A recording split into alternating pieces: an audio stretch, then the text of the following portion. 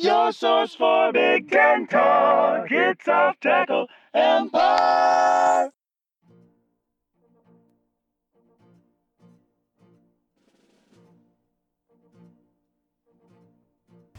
Welcome back once again to Off Tackle Empire. Reverse introduction this week. I'm Andrew Kraszewski here in Unwatchable Week with Steve Braun. Okay, Thumpasaurus, and hey, I did my homework for Unwatchable Week. I did a lot of not watching. I went and Could have skipped the whole damn slate. You wouldn't have missed a whole lot. yeah, I saw very little of this one because what I decided to do was just hey, what if I just removed myself from football, went out into nature, and just remained blissfully unaware of this anything that was happening. I mean. Yeah, sure, I had coverage, but I figured, if anything really good was going to happen, someone would text me about it. Never got a text. Funny how that works out. In the conference this week, we had exactly 2 competitive games, which is not to say that we had 2 good games.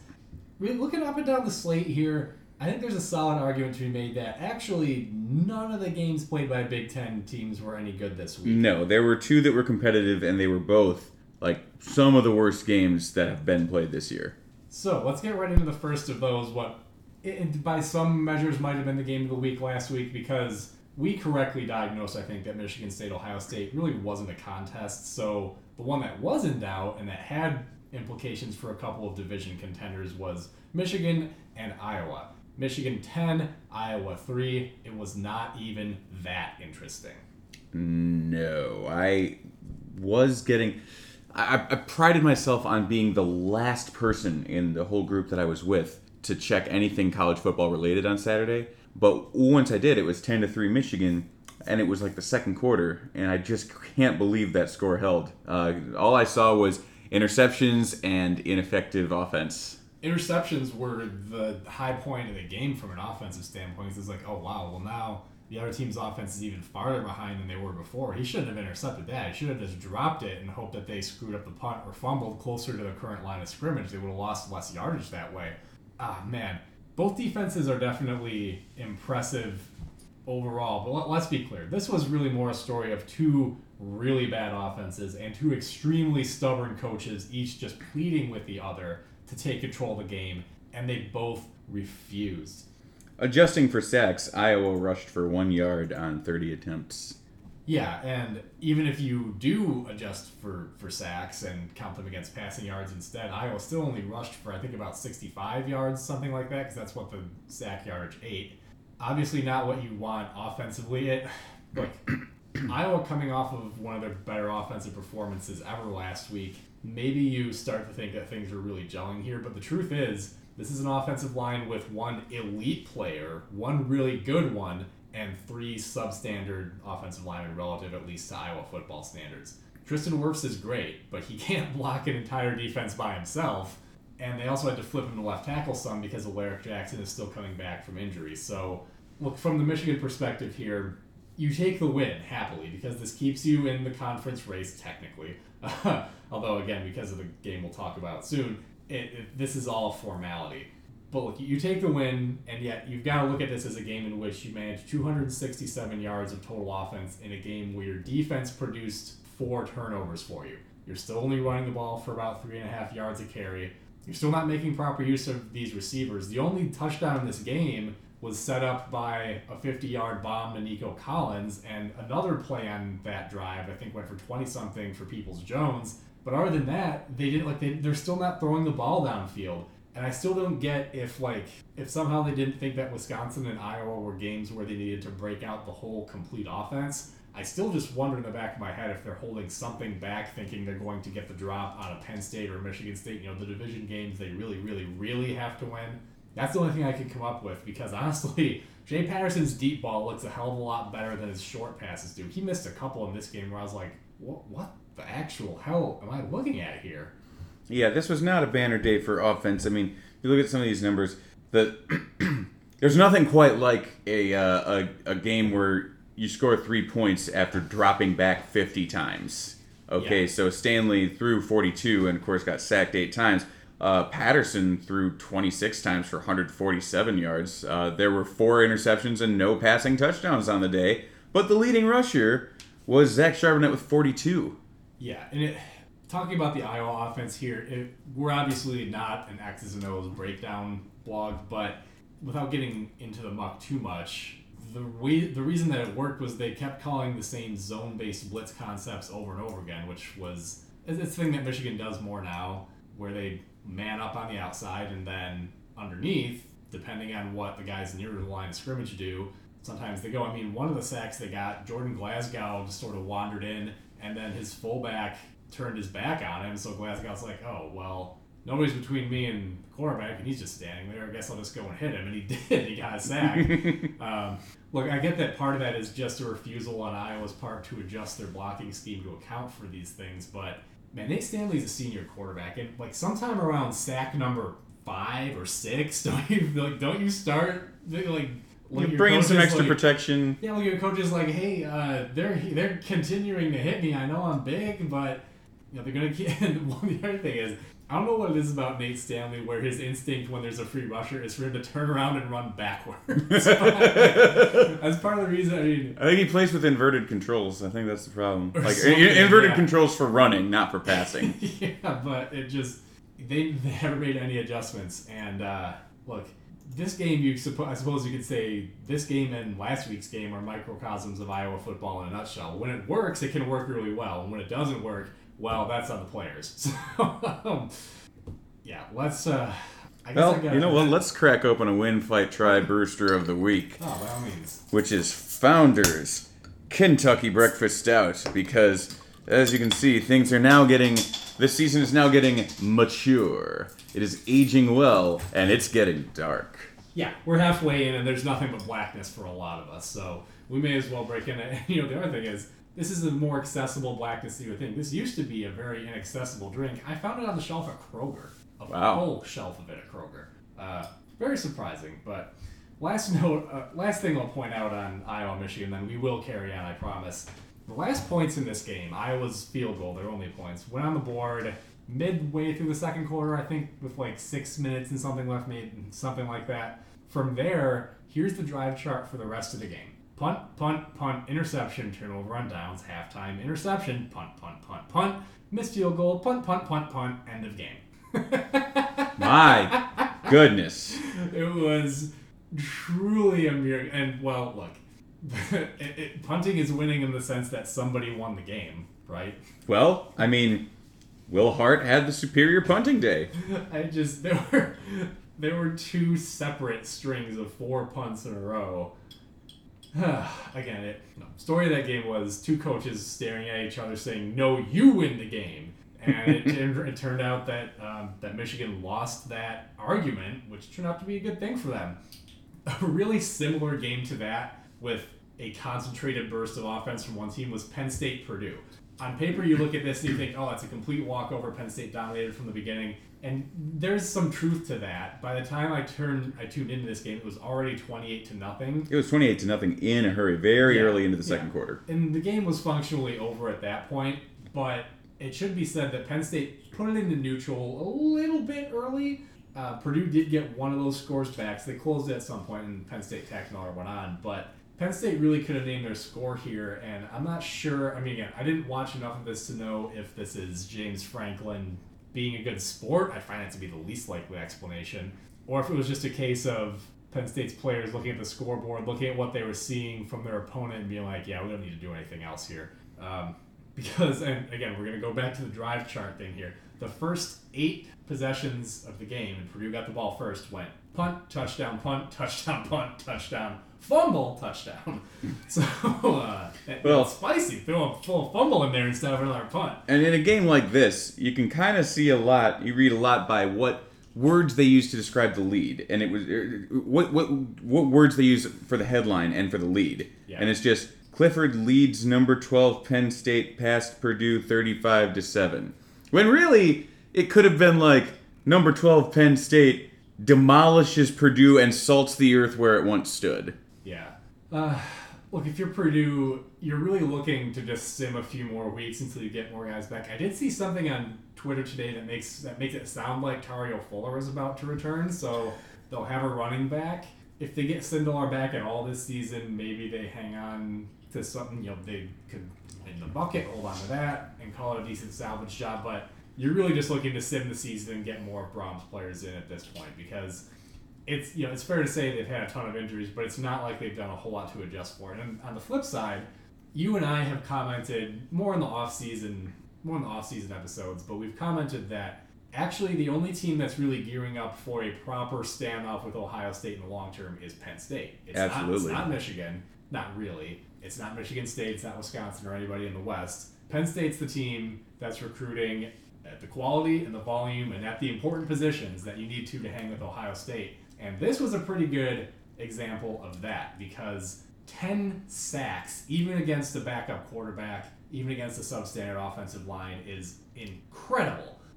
They've semi-quietly put together not just the frontline talent. Everybody knows the name Vitor Gross-Matos because it's fun to say. But I think he had maybe a sack and a half or 2 sacks. I don't have the box score in front of me, but they had guys up and down the lineup getting to the quarterback. It looks really kind of like, reminds you a little bit of like the vintage Urban Meyer defensive lines when he was at Florida. That's the kind of depth that they have with this pass rusher after pass rusher after pass rusher. They still feel a little bit vulnerable against the run, but in this case against Purdue, they're not really, that's not an opponent that's going to look to take advantage of that too much. Oh, and then, to wrap this up, and I'm not going to bring up the drive chart thing again, but I mentioned the first 8 possessions of the game and the dynamism we had there. The first 10 possessions of the second half, 10 consecutive punts. So that's the extent to which Penn State shut it down. There were a lot of punts. Yeah, this is probably the biggest week we've had so far, biggest in the context of B1G-ist. Man, Purdue had 2 punters combined for 463 yards on 12 punts. Respectable. So I'm going to let you take the lead on this one here, because I don't really know what there is to say about it. Maryland 48, Rutgers 7 in the debut of Nunzio Campanile. Didn't go well. Pianissimo. with a decrescendo, yes. Pianissimo, poco menomoso. So this was just, man, what do you do if you're Rutgers besides just go do something else for the rest of the go do something else for the rest of the year? Was that intended? Not at all. Something about your backyard. You might want to spend some time there, as long as there isn't a TV there. Yeah, it's going to be a long rest of the season.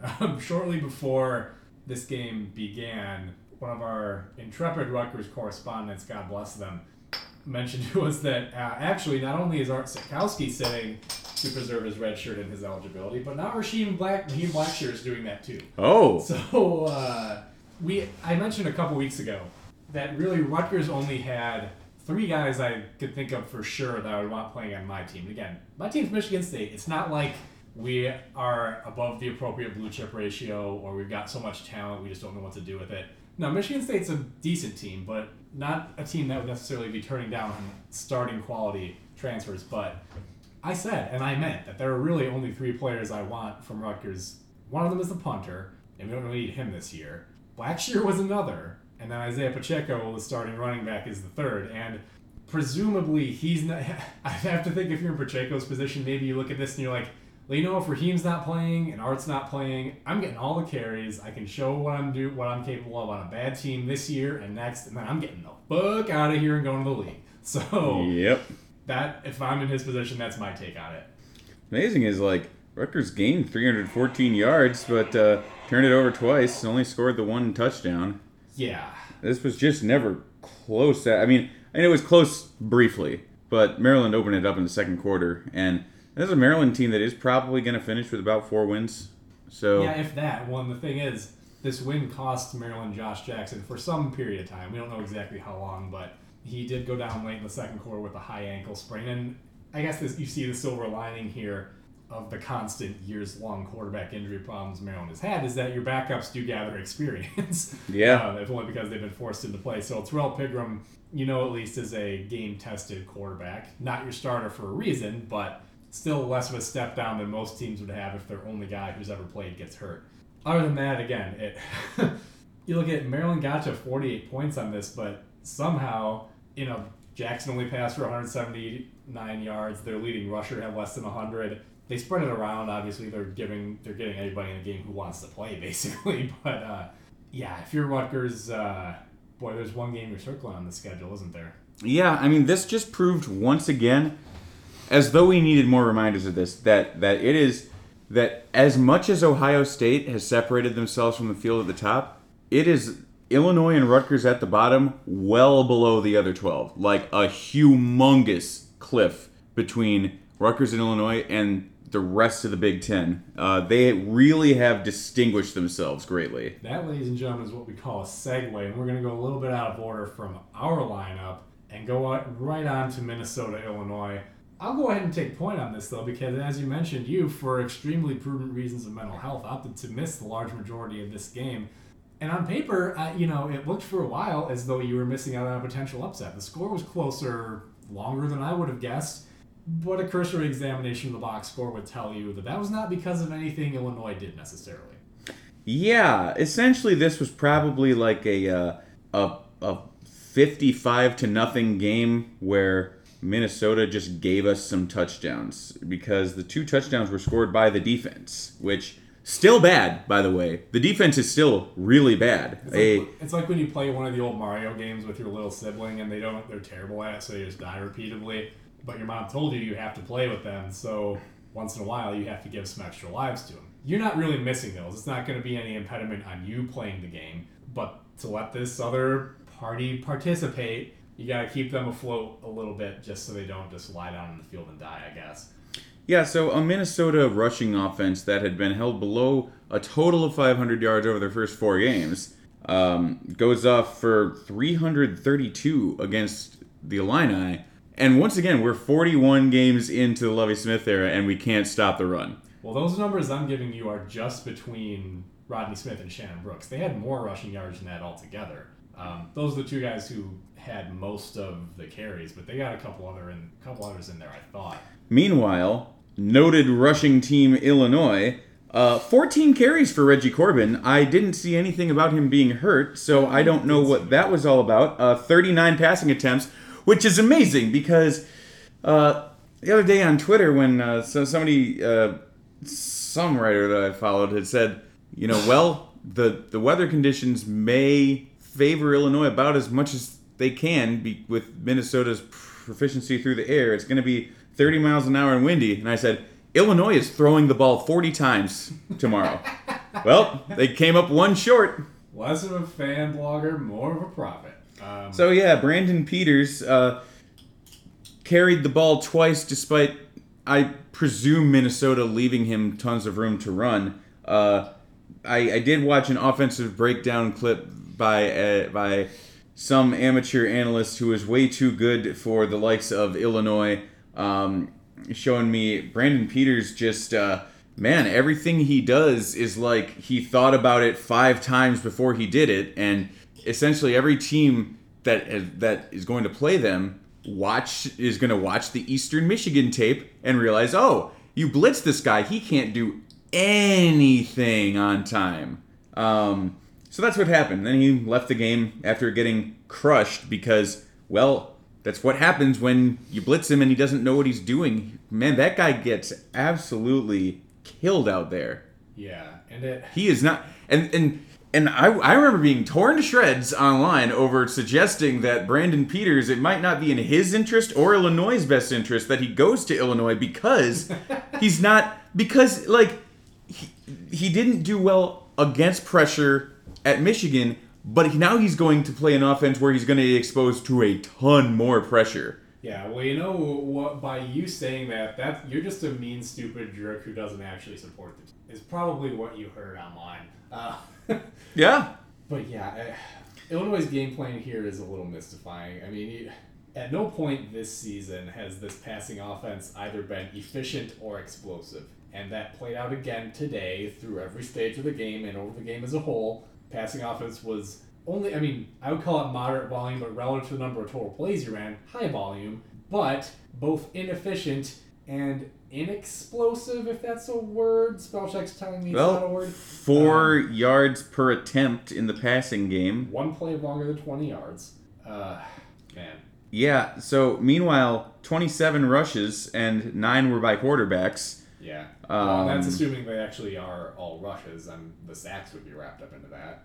Yeah, who even knows? I mean, Dre Brown got the ball twice. Ravon Bonner got the ball twice. Corbin got it 14 times. At least they were giving most of them to Corbin. But my goodness, this is the only player on the offense that other teams are actively coveting. To be honest, I think you have receivers who could be good. I mean, Imad Baby's looked good at times. Smalling has looked fine occasionally. 2018, Smalling showed up and just dropped everything that was thrown anywhere near him. But of course, don't talk to me about drops. But many things were not thrown anywhere near him, as the clip that I watched did in fact show Matt Robinson just kind of flopping a lame duck towards the sideline on a. Where did you guys find this guy?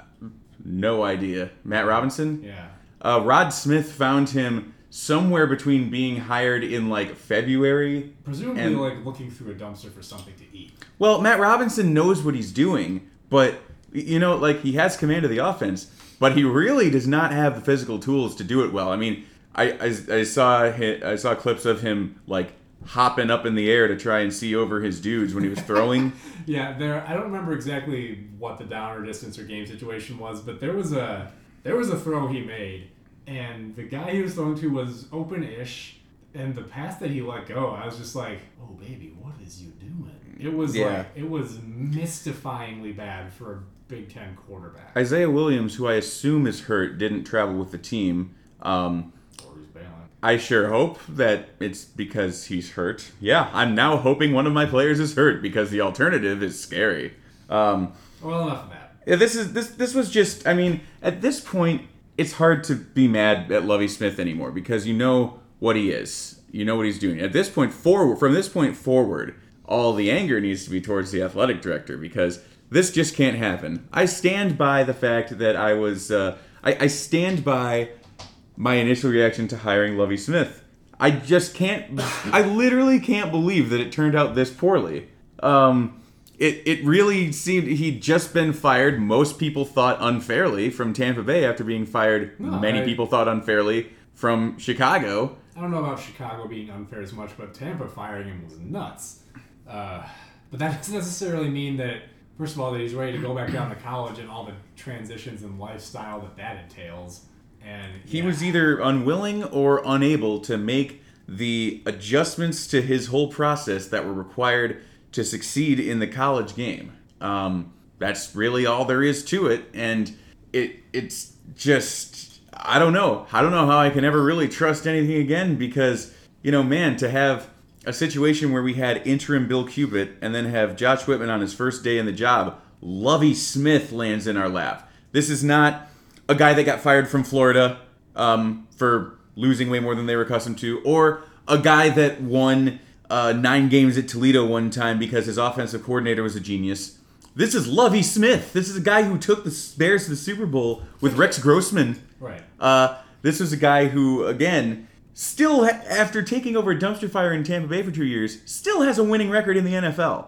89 and 87 NFL career record. It's not easy to win NFL games. And he just fell into our lap. I couldn't believe it. It was the most exciting thing that I think had maybe ever happened for Illinois. And 4 years later, here we are. Back in that first season, we lost to Minnesota 40-17. Did you really? We did. I was at that game, and that was just one where, we knew it was going to be bad. That was when the Gophers were headhunting in the secondary. I guess that must be where we learned it from. That would have been the end of the killer, right? That was the Clays season. Yeah. Jeez. That was one where Duke McGee knocked out Malik Turner, and then as he's laying motionless, McGee just goes around and starts chest bumping with the coaches. Yeah. That's Tracy Clays for you.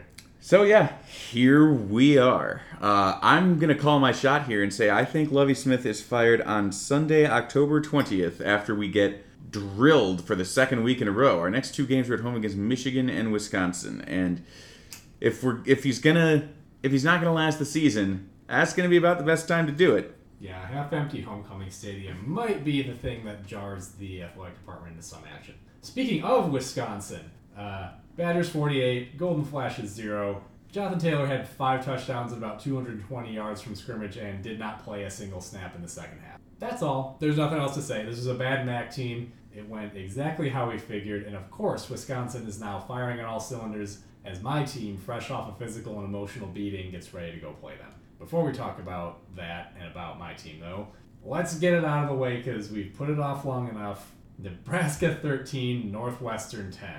Now, if you go back to our preview of this past week, We told you not to watch this game. what I specifically said was, I don't know who's going to win and who's going to lose, but I can guarantee you that this game will be dumb. This game will be extremely stupid. Oh, yeah. Extremely stupid. Let's pass over the macro level stuff where you got Aiden Smith inserted as the starting quarterback because he, quote, knows the offense better, and then promptly getting a delay of game on the first offensive snap. Let's talk about running this average at best quarterback athlete. 14, 15, 16 times they ran him, when apparently Hunter Johnson is either too hurt or too dumb to be capable of playing for you. The guy, the most ballyhooed recruit in Northwestern history, is now benched behind Aiden Smith. I mean, Aiden Smith carried the ball more times than Drake Anderson. Yeah, think about that. Think about that, and think about how long Mick McCall has been Northwestern's offensive coordinator, despite doing shit like that at least a couple of times a year. That being said, going into the fourth quarter, this game was tied at 10 for quite a while. And I was glancing at this TV as I was out for dinner. I was like, there's no way Northwestern doesn't win this game, because it's one of these games where it's like, how are we still tied with these idiots? If you're a Nebraska fan, that has to be what you're thinking. Nebraska somehow didn't turn the ball over. Yeah. That's what's so crazy about this. They didn't turn the ball over once. And still only scored 10 points. It seems impossible. But Northwestern only turned it over the one time. Yeah. And so, look, like I said, we're going to pass over the macro level, game planning decisions and just zero in on the end of the game. Nebraska got the ball, tie game. Nebraska's driving. Time is running very low. Northwestern's got timeouts. They've got all their timeouts. But they don't take any of them to try to preserve the clock, because look, even with a walk-on kicker who used to be a safety, Nebraska's still in his range. We know he can kick the ball this far, so they're gonna get a shot at this field goal. And regardless of what happens there, whether Nebraska makes it, whether they miss it, you want to leave yourself some time, do you not? Even if if you're just hoping that they're gonna miss it, then I guess you don't need to leave yourself any time, because you're playing for overtime somehow at that point. But it's a very close field goal. It's inside of 40 yards. In the event that they make it, you have left yourself no opportunity at all to win the game by letting them drain the whole clock before they kick it. And knowing what he has said in the past on the subject, there's no way that Pat Fitzgerald's thought wasn't, no, fuck that, I don't need the clock. What I need to do is ice this kicker 3 times, because, and then he'll wave a piece of paper dismissively in your face. Stats say it works, so, hashtag I don't care. I call what Pat Fitzgerald employed the Hazel maneuver. Spending all your timeouts to ice a kicker 3 times in a row, because it was done by Darrell Hazel in Lovie Smith's first season against him, and it did in fact prevent Chase McLaughlin. Well, I don't know that it prevented it, but subsequent to that, Chase McLaughlin had his first career miss and doinked it off the uprights for the game winner. So Pat Fitzgerald attempted a Hazel maneuver. Now look, when your head coach attempts something that is known as the Hazel maneuver, you're already in pretty dangerous territory. Yeah, man. But, I take it back. Lovie Smith should coach out the entire season, because based on how Pat Fitzgerald's doing this year, oh God, I want to watch Lovie Smith and 2019 Pat Fitzgerald go head to head at the end of the year, see who can do the stupidest thing. Oh my goodness. Wow. Because Fitzgerald is, his decision making in the game has never been good. It's been esoteric at best a lot of times. But he really seems to be having maybe it's just that the situations are different this year, but man, he's had 2 really high profile, weird ones. He has had himself a couple of really weird ones this year. But here's the thing. He's always been prone to these kinds of things. But remember, they're coming off a division title. I think he probably views that as proof of concept for his batshit insane way of managing the clock sometimes. Because the smugness he's had since the end of last season It's never been. I mean, keep in mind, they've had seasons on paper that were arguably as good, even though they didn't go to a Big Ten title game. They've had seasons with more wins. Right, and he's never been quite this much of a booger before.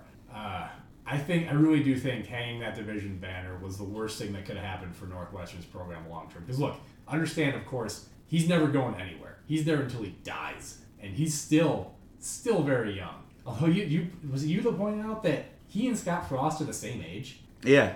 Even though Fitzgerald's been coaching for like 15 years at Northwestern now. That's crazy. Yeah.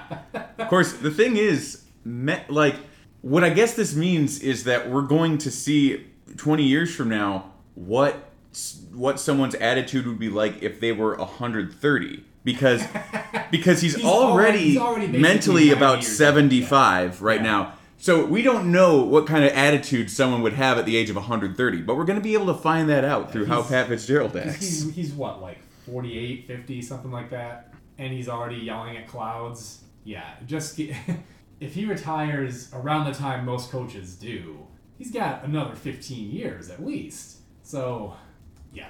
Do a progression line in your head of what his press conferences look like now versus what they looked like 5 years ago, and then extrapolate that trend line out to the end of his career. I wonder if he'll regress all the way to like pre-Civil War, like Senate, and just start like beating a reporter over the head with a cane. He's gonna cane somebody. Yes, he absolutely is. Man. Or no, not another reporter, another coach. No, he's 44. Oh my God. Yeah. He's gonna be here at least another 20 years. At least. Oh. So think of the career retrospective of just batshit insane stuff that he says that you're gonna have by the time it's over. So it's especially gonna be watch. He'll never win another division title ever, but just watch. Oh man. All right. So he'll coach against Lovie Smith, and he'll seem a lot more older and senile. It takes some doing.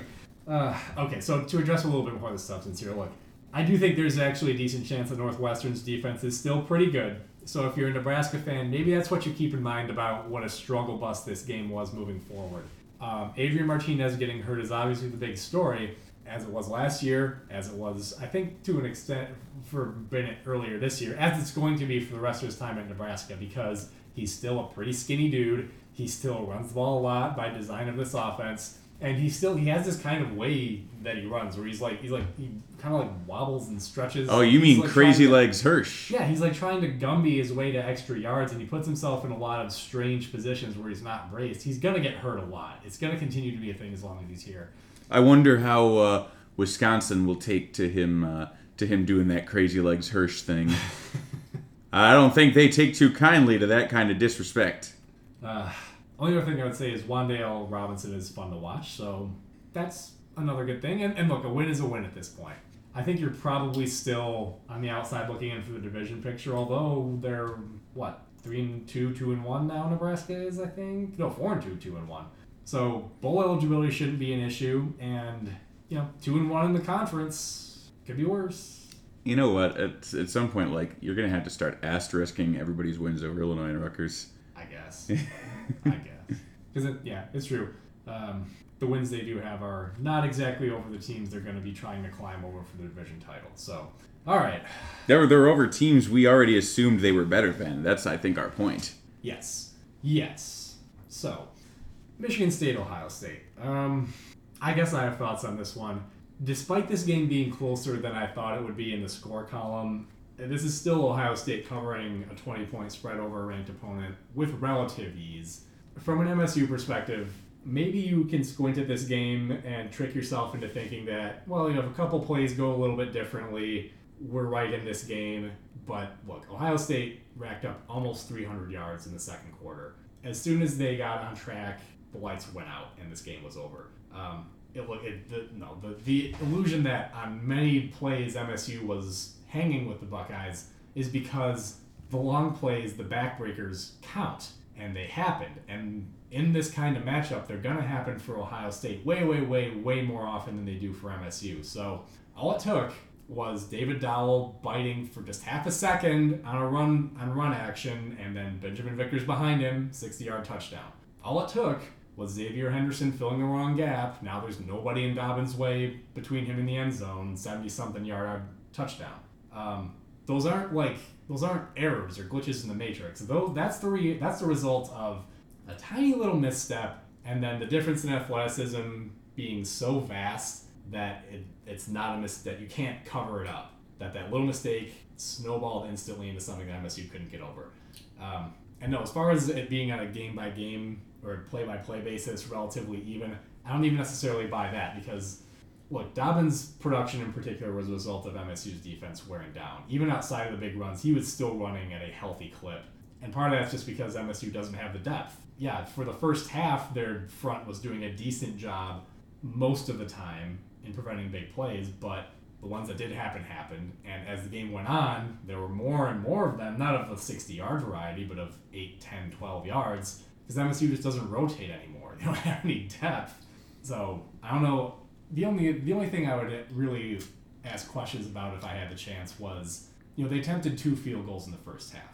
And I think one of them would have been to tie the game, but I don't know if you're in this position as this kind of underdog.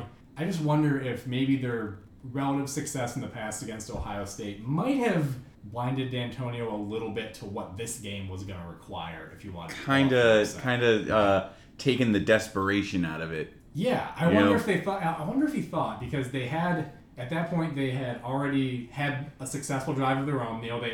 They fumbled on 2 of the first 4 plays of the game that they had. They lost 2 fumbles almost immediately, and their defense managed to hold those ensuing possessions to only 3 points. I think once that happens, maybe D'Antonio looks at his team and is like, yeah, we can do this. I can play this close to the vest and conservative the way I always do, and we're still going to be in it at the end. That drives me nuts because you got to have situational awareness about, surely you know how your team matches up. Surely you know what the deal is, even if you never say it publicly. And when you've got the shittier team, it doesn't particularly matter how well it's going. You got to take risks early in the game. Yeah, and they didn't, and I can't complain too much about it because I really don't think it ultimately made the difference. The reason that I think about these things is because they already lost another game for similar reasons against an opponent they should have beat. They're going to have more of those games. 3 of the next 4 games are at Wisconsin, versus Penn State, Illinois, and then at Michigan.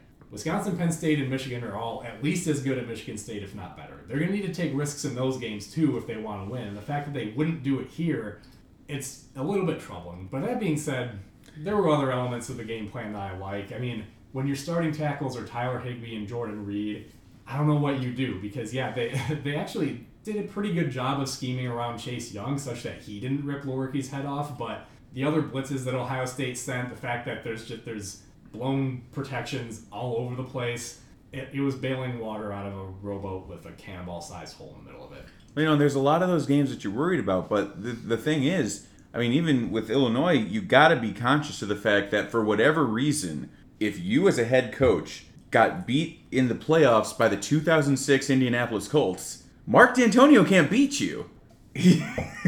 Right. For whatever reason, he's 0-3 against coaches that lost to the 2006 Colts in the playoffs.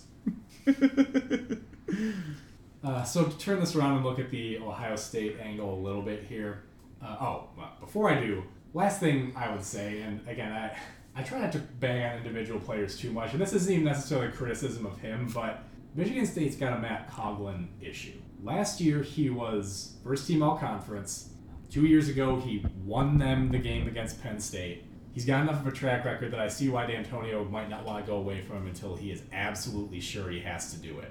But the guy has now missed 6 field goals this year for an offense that is better than I was worried it might be, but is still not terribly efficient. 4 of those misses have come in their 2 losses, and he's now on a 4-game streak with at least 1 missed kick. The arguments here seem pretty basic.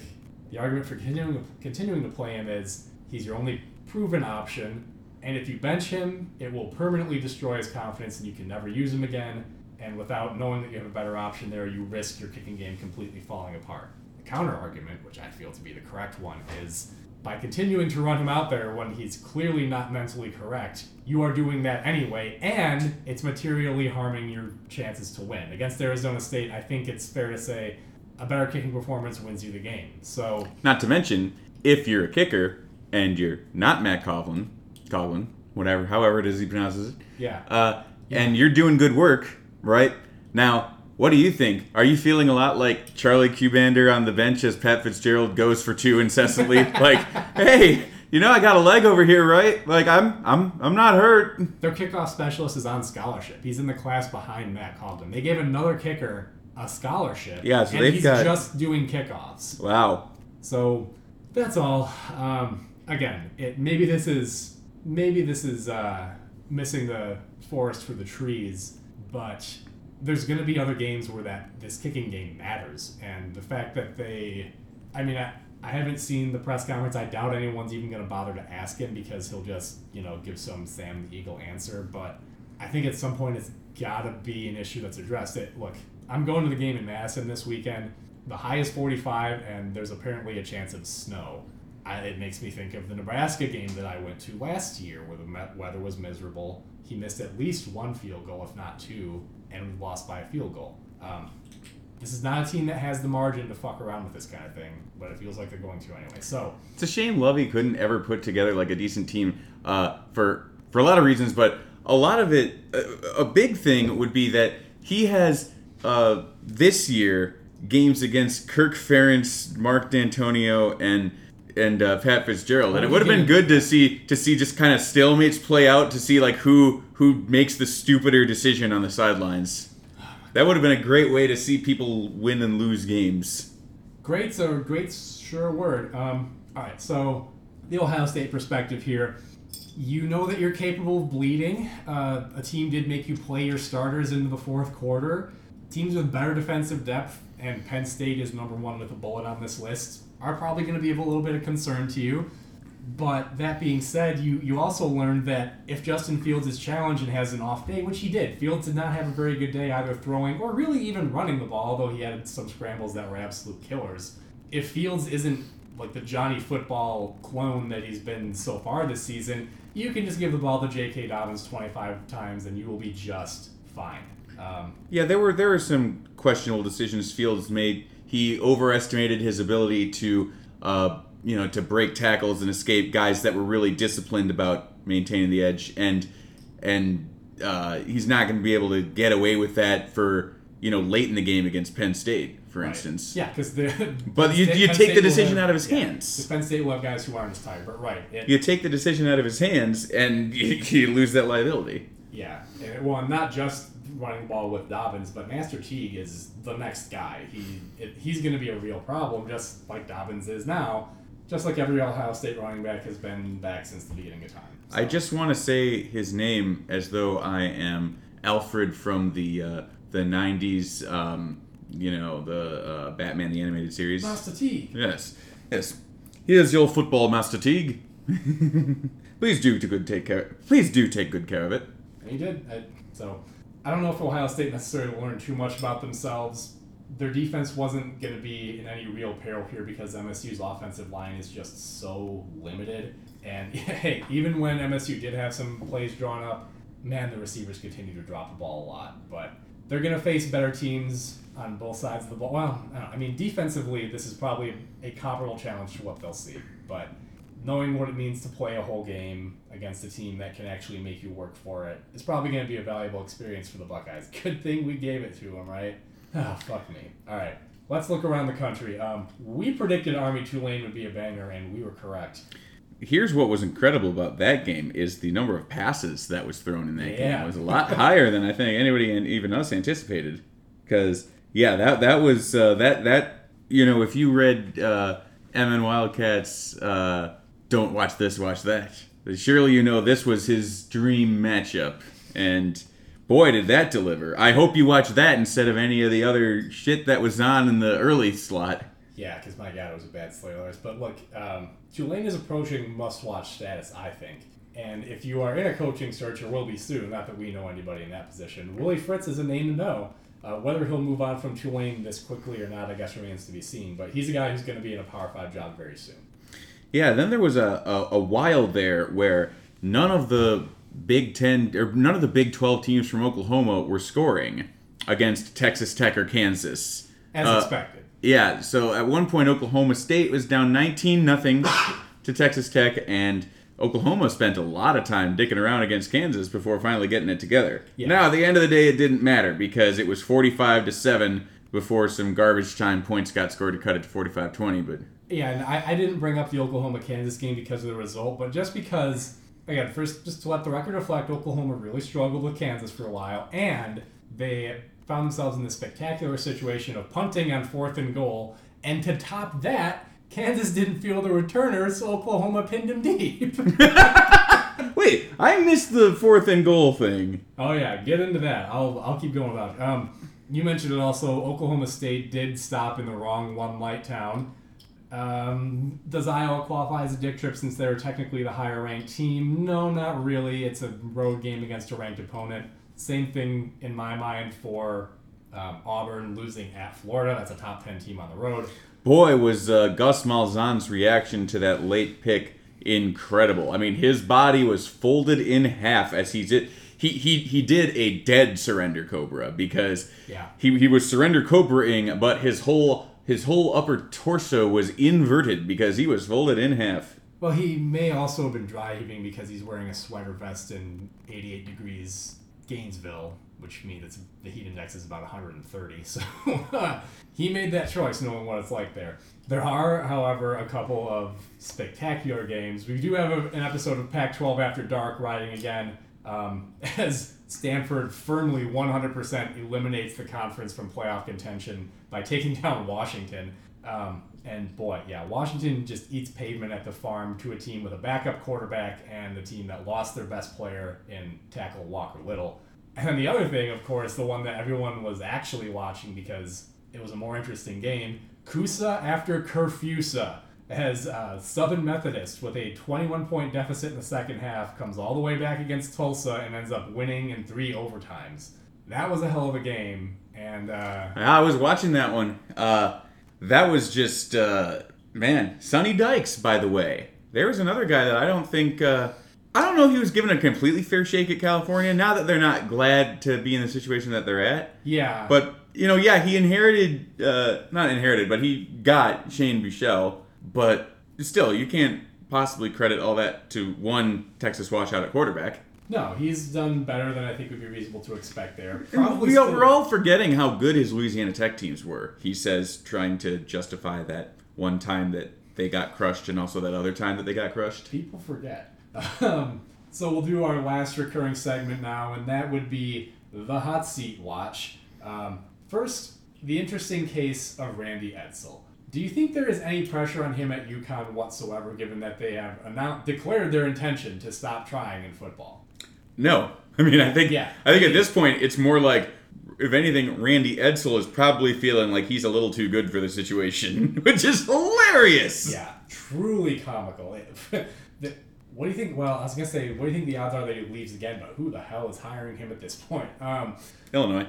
Yeah, well, and so much is made of this weird contract he has where he has all these bizarre incentives based on things that happen in the game. But actually, apparently his overall compensation is still very low, which is why UConn hired him back, and presumably why they allow him to do things like get $2,000 because UConn forced 2 turnovers in a 26-point loss to a bad South Florida team. So that's my favorite thing. I wish more contracts were like that because I think it would give us more of a window into the coach's true soul. Like, for example, I'm sure that actually Kirk Ferentz doesn't have a base salary at all, and he gets bonuses based on how many zone running plays they have per game and on how many punt yards they have over a season. I think Lovie Smith gets $500,000 for every timeout that he has remaining at the end of each half. That's the only explanation for it. Can't use those. Got a balloon payment coming up. Speaking of Lovie, yeah, he's a dead man walking. And like I said, I'm calling my shot. It's going to be Sunday, October 20th. We can start a pool on that. The college football Reddit does have a coaching dead pool that I had to enter 5 coaches and when I think they'll be fired. And I had, you don't want to do it before they get fired. For some reason, I thought Chris Ash would make it to the end of the season. I'm pretty sure that I do have Lovie Smith getting fired after the homecoming game. No, I had Chris Ash being fired after Illa Nutgers and Lovie Smith being fired at the end of the season, I think was originally what I did. You know what I think they should have allowed to do is basically like a long odds parlay where if you had called that Chris Ash and Lovie Smith would both be fired immediately after Illinois, then you get all like you win automatically, you win the whole pool. Another thing that I saw was from like a coaching hot seat article from last year that had 5 guys that were on the hot seat. With Chris Ash fired, Lovie Smith won the Tontine. He's the only one that was still around. So anyway, does Chip Kelly survive the season at UCLA? Dude, you got blown out by Oregon State. Well, that's a rare occurrence. Trick question, because he doesn't actually have a boss currently, because Eddie Guerrero. Wait, is that the guy? I know the athletic director's last name is Guerrero. I called him Eddie Guerrero. Did I just turn him into a wrestler? Yes, I believe you did. I think that might be his name, though. The athletic director at UCLA. Hold on. Hold on. We researched very thoroughly before. Well, everybody knows that that Stone Cold Steve Austin is, in fact, the athletic director at Stephen F. Austin. If he's not, why the hell not? Dan Guerrero. Pretty close. Generic white guy name. Whatever. He announced... I don't think he's gone yet, but he announced his retirement. Presumably, he's not going to fire the head coach and leave the football team completely adrift, although would that really be worse than what... Like, if you're Chip Kelly right now, his reputation for disliking recruiting is already well known. What does his recruiting pitch consist of now? Is he even actually still doing it? I'm the athletic director now. I'm in charge. You want a I am the state. You want a dorm named after you? I am the Senate. We both knew it. Yeah. Prequel memes are in abundance here. Yeah. That's the kind of week it was. Georgia named their score against Tennessee and granted them some mercy. It was funny. That game was 14-10, like, in the second quarter. Well, right, you say that like that means there was any danger. Of course, it doesn't mean anything. In the second quarter, the game wasn't completely over yet. Tennessee is starting to feel a little bit like the Nebraska of the Tennessee, except if Nebraska had... Tennessee is starting to feel like the Nebraska of the Tennessee. Does that make Middle Tennessee the Iowa of the SEC? Except Nebraska's never been so bad as to drive its fan base to this level of insanity. So, boy, if, for example, they had held on to Mike Riley and he'd gone like 3-9 2 more seasons, I think this, like what we see from Tennessee now, is what we would have caught from Nebraska. So in a way, we should be relieved that they got their dream higher. Well, there's a there is a player exodus. Players are just leaving Tennessee right now. Well, one guy didn't necessarily make his own choice to do that, but yeah, that's a rats abandoning ship situation. I mean, there was as we constantly relitigate things about how Lovie Smith handled the first year or two of his tenure and players leaving. Who is we? the general Illinois football community online. All 5 of us, and where like they could really use an experienced safety such as Patrick Nelson. Well, apparently Patrick Nelson told Lovie to go F himself. But, in defense of Patrick Nelson, like to his credit, Lovie can go F himself at this point. So, he wasn't wrong there. So I don't see, what the big deal was. Anyway, Gus Malzahn has entered the hot seat because he finally lost a game. He lost a game on the road at number 10 Florida. So yeah, fire up those FlightAware trackers. No, yeah. For whatever reason, I had a feeling that Washington was going to step in it at Stanford. So that is Washington definitely earns the Dick Trip of the week for this was seemingly the Stanford team that we posited may finally be the one that says David Shaw doesn't have it anymore. And of course, Washington, the conference's beacon of hope at this point, goes and steps in it. Could have been any other way. Never change Pac-12. How long was that? That was about an hour. Anything?